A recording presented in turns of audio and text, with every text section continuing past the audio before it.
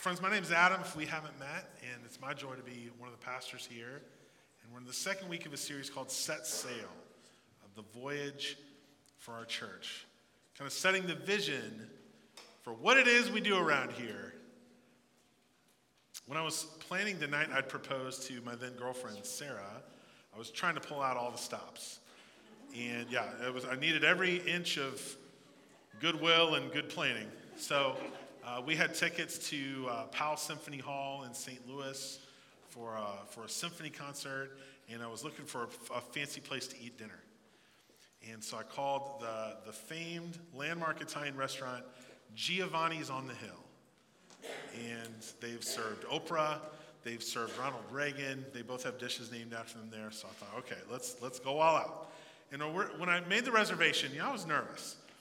So I said to the person on the phone, now listen, I'm going to propose to my girlfriend sometime that night. It might be at dinner, so I don't know if you could help me out and maybe have a candle on the table or something.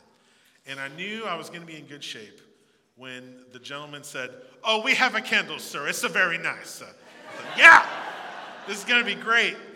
And my first indicator that this was a fancy dinner was when I ordered a Coke. It was presented to me with the pageantry of like a bottle of wine from the 18th century. So the guy had a towel over his arm, and my little Coke was bottle popped and poured into my little glass, and I thought, hey, this is pretty nice. And then later throughout the meal, they had brought bread or whatever. There was a dude, and his whole job was to have like this tiny little broom. And he came and brushed the crumbs off of your table. I felt like a millionaire. It was amazing. I had never been treated like that in my entire life. Now that was in December of 2006, and I still remember it years later. I wonder, when was a time when you received excellent service?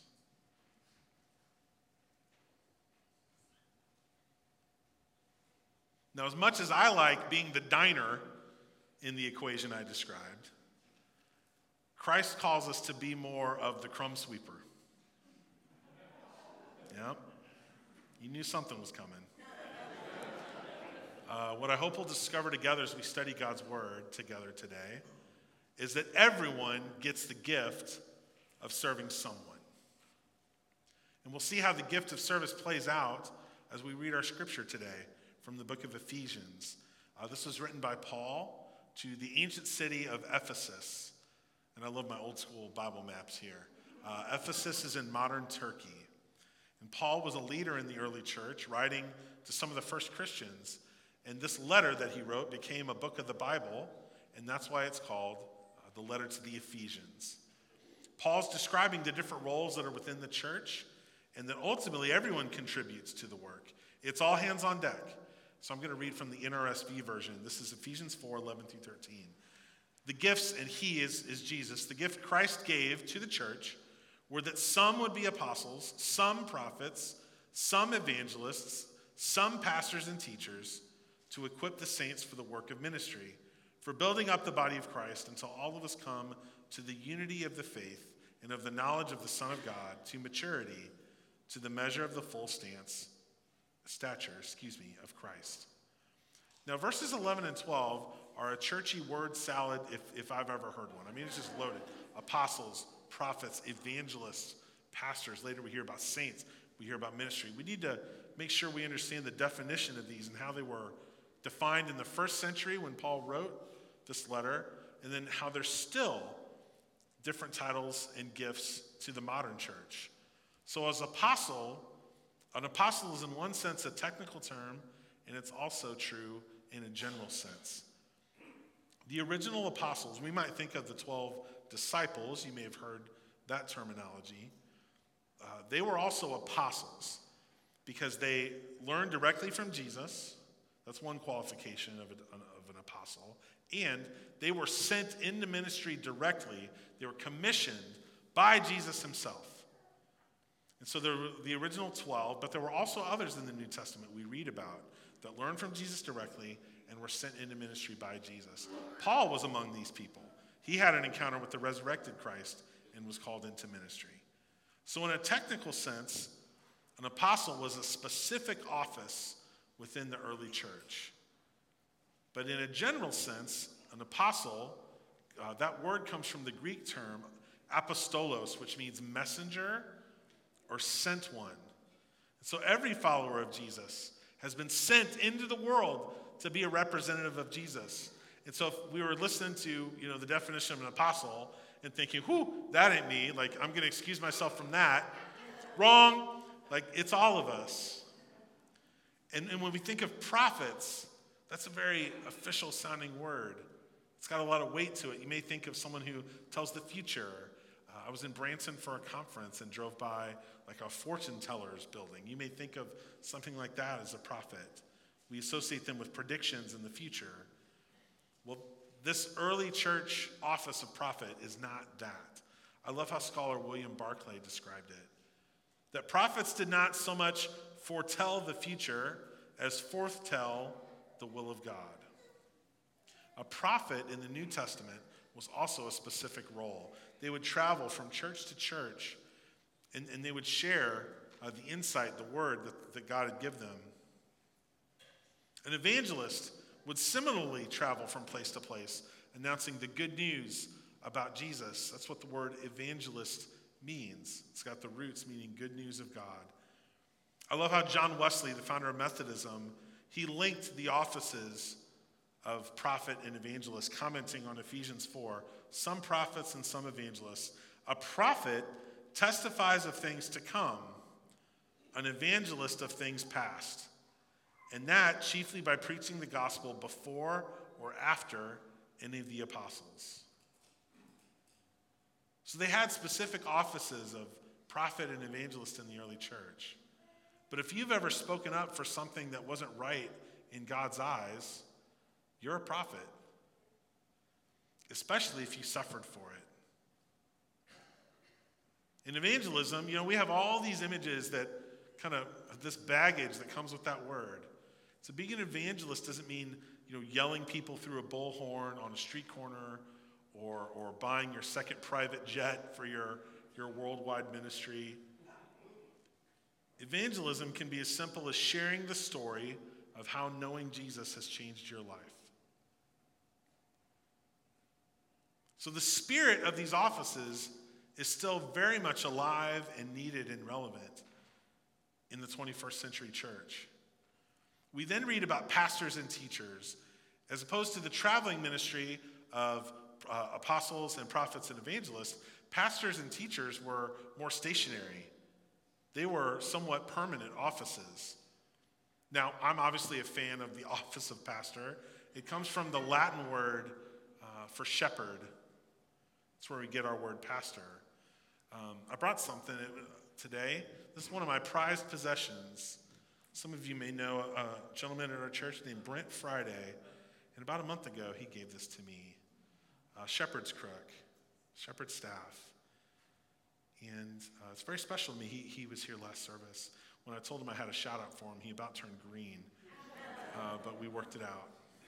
Now, what I've discovered in carrying this with me today is if you carry a shepherd's staff around, especially at a church, people will give you some respect. They're like, whoa, what's this? But this was just a sign that, or a token of the office of shepherd. I thought that was really cool. Of all the offices named in Ephesians 4, this is one of them that we're probably most familiar with. But I do regret a mistake we make with assigning this office of pastor, and it's something that pastors actually reinforce. And that's the concept that pastoring is only for the professionals. So I think we need to broaden our definition of pastor a little bit. Like we've made the office of pastor true in a technical sense. Like I've been to seminary. To be a pastor in the Methodist Church, I had to pass a psych exam. Lots of, I won't say hoops. There's a process of vetting that goes with being a pastor, and that's important. But in a general sense, I think a lot of us fulfill the role as pastors. We just may not call it that. Like if you're a parent, you're a pastor. Are you not a shepherd of your children, even as they grow and are adults? And grandchildren, that's right. You support them, you guide them, you nurture them, maybe even correct them. Probably not your grandkids, but you're a pastor. If you're responsible for anybody at work, you're not a manager. I would argue you're a pastor. You're a pastor. You're there to care for them, to look out for people. And so if you have any guiding role or influence with anyone, I would consider you a pastor. It's interesting that pastors and teachers are linked in verse 11 of chapter 4. The apostles, prophets, and evangelists would travel around and they'd help spark people's faith, but then it was the teachers who faithfully offered instruction that would help build up people's faith. Long after the apostles and evangelists and prophets had left, the teachers stayed. We have teachers in the church that help lead our children, that help lead our students, and lead classes and groups for adults. The office of teacher is probably the most plainly and intuitively transferable office for our church today from our scripture. So we've tried to go over what each of these offices of apostle, prophet, evangelist, pastor, and teacher, what all these meant in a technical sense in the first century and in a general sense for the church for all time. Now, my favorite word in verse 11, I think the operative word, is some. These are the gifts Christ gave to the church. Christ appointed some to be apostles, some to be prophets, some to be evangelists, some to be pastors and teachers. I love that everyone gets to do something. According to Ephesians 4, there may be different offices, but they all have the same objective: to equip the saints for the work of ministry, for building up the body of Christ. Now here's more churchy loaded words. A saint, how do we define ministry? I already told you about one saint, my wife, for marrying me. I was talking with Ray Dunn earlier. He'd say the same about Marilyn, celebrating 65 years. Oh, sure, yeah. Now, the word saint comes from the Greek term hagios, which means holy. And in this sense, when it's applied to people, it means God's holy people. So I've already told you, a lot of you are pastors. Now I'm telling you, a lot of you are saints. And I think that's true. Saints are the people who make up the church, God's holy people. Now, ministry comes from the word diakonia, which means servant. So when Paul says these offices are for building up the saints for the work of ministry, ministry comes from the word diakonia, which means servants. Some of us may have grown up in a church where there was like a deacon board. The word deacon has at its root diakonia. The offices in the church are meant to build people up for the saints, for the people of the church, to serve in ministry, to serve. You don't have to be a pastor to be in ministry. And so I would say anytime we use our gifts to serve others, that's ministry. When we use our God-given gifts well to serve others, that's ministry. That's what we're doing. So we read about the gifts Christ gave to the church, and all of those gifts point to equipping people to use God's gifts for the sake of others. Now, there isn't just one way to do this. Everyone gets the gift of serving someone. You know, my wife, Sarah, I've talked about our fancy dinner or whatever, but she sings at 9:30, or she's helped with children's ministry. People up here sang. Some of us would rather do anything than sing in front of other people, right? Now, there's others of us who might not prefer to sing up front, but who can help make sure everybody sounds good in the back.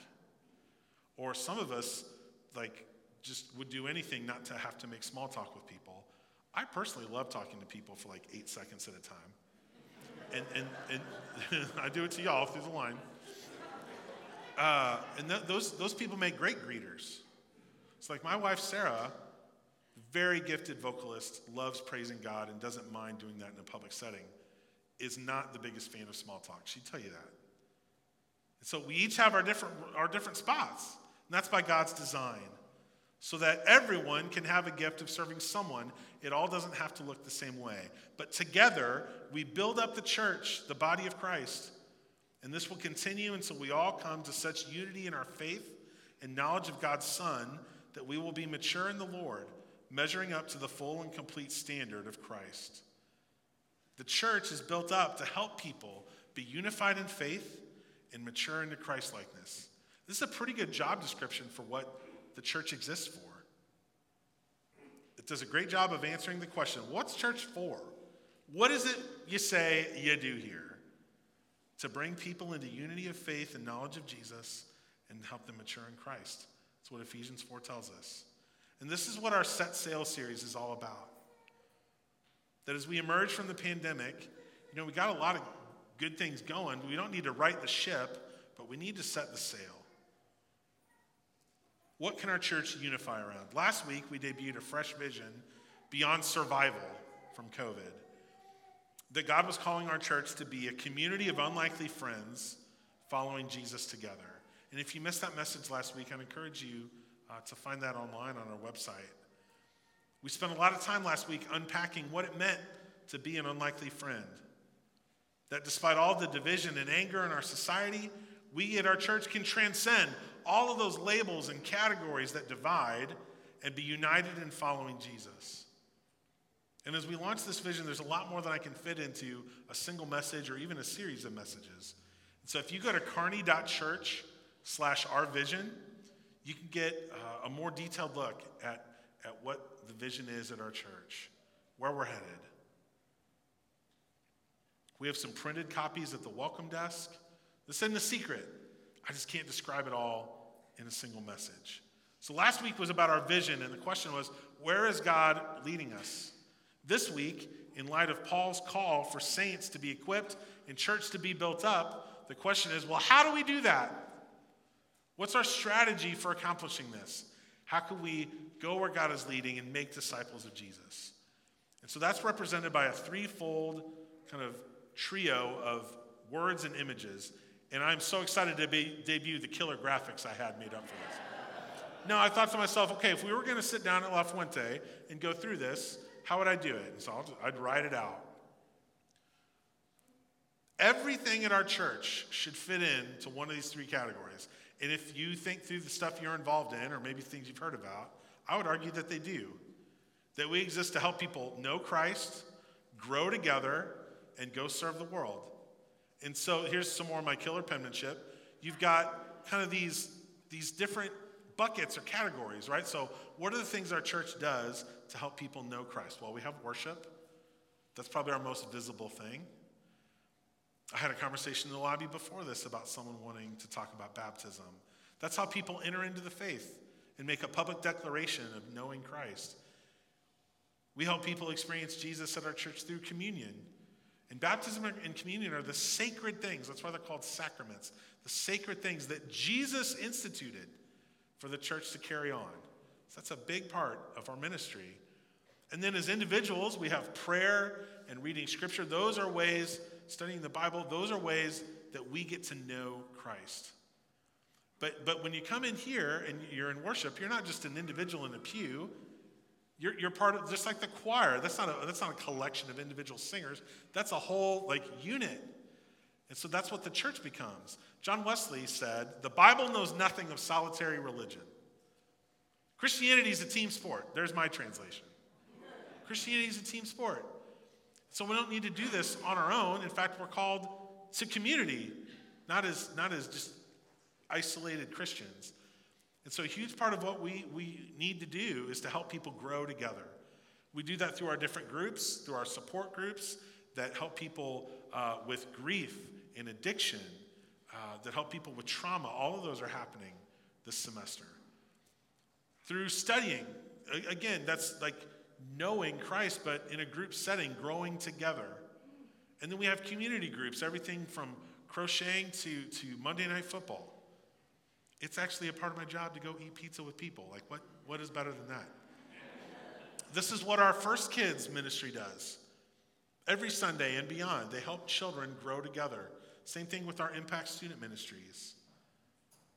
This is a massive part of our efforts as a church. And then when we consider going to serve the world, that's a huge part of who we are as a church. I couldn't even fit all the stuff on 3 pieces of paper when it came to that. And so we have efforts in Haiti, Love KC is kind of our umbrella for all of our local outreach ministry, of which I can't even begin to scratch the surface of. And then again, this concept that we each as individuals are sent. And so you have like Jeremy leads worship here, but then Monday through Friday, he's sent to Newmark Middle School where he's a teacher. Or maybe you're sent to the preschool, or to your block, or to your job in financial services. Whatever it is, you can affect God's kingdom wherever you've been sent. And so there's this collective sense where we have ministries that our church supports, but then also individually, we're all sent out to represent God in the world. Everything we do fits into one of these categories. If it doesn't, then what are we doing it for?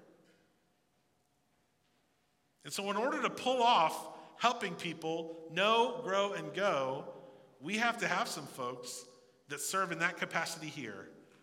We've been averaging about 400 adults per Sunday recently. So that's about 1,600 folks a month. In order to pull off hospitality, kids, student ministry, tech, we need about 41 or 42 people every week. That comes up to 165 people a month, or about 11% of our attendance. None of this stuff just happens. When I was in college, I'd go home for things like Thanksgiving break or Christmas break, and I would just show up and have Thanksgiving dinner. It was great. You know, when my sister left for college, my dad just wept and wept and wept. When I left for college, he talked about how much money they would save on groceries. And I thought that was very hurtful. But then, as I grew up, when I wasn't just 19, it occurred to me in my 20s, well, maybe I should, bring a side for Thanksgiving, right? I didn't just come to eat. I also came, I didn't just show up empty-handed. And now as an adult, I've really crossed the threshold because I used to eat the turkey. Now I smoke the turkey. Had to show off some of my work. So this is us on Christmas of 2020. My stepmom Mary Ann is with my wife and kids. And now as an adult, I don't just show up and eat the food. I make the food for my family. And that's a different experience. One of the marks of Christian maturity, one of them, is moving from being a guest to being a host. That having received, we mature into the role of the host and offer the opportunity for someone else to receive from us. One of the marks of Christian maturity is giving up some of your experience so that someone else can have that experience. Jeremy, there was about 40 folks up here today, close to that? It was a full, what time did they get here? 10:25. Okay, I thought it was going to be a little earlier than that. 6 a.m.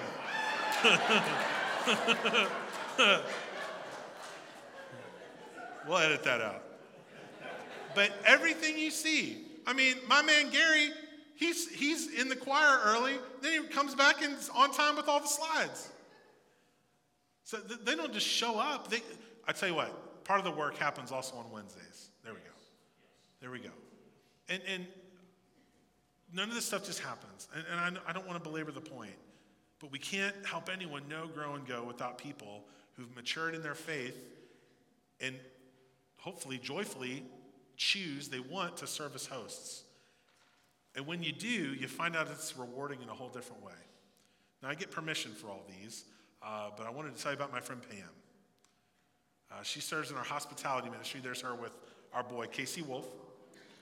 This is what she said.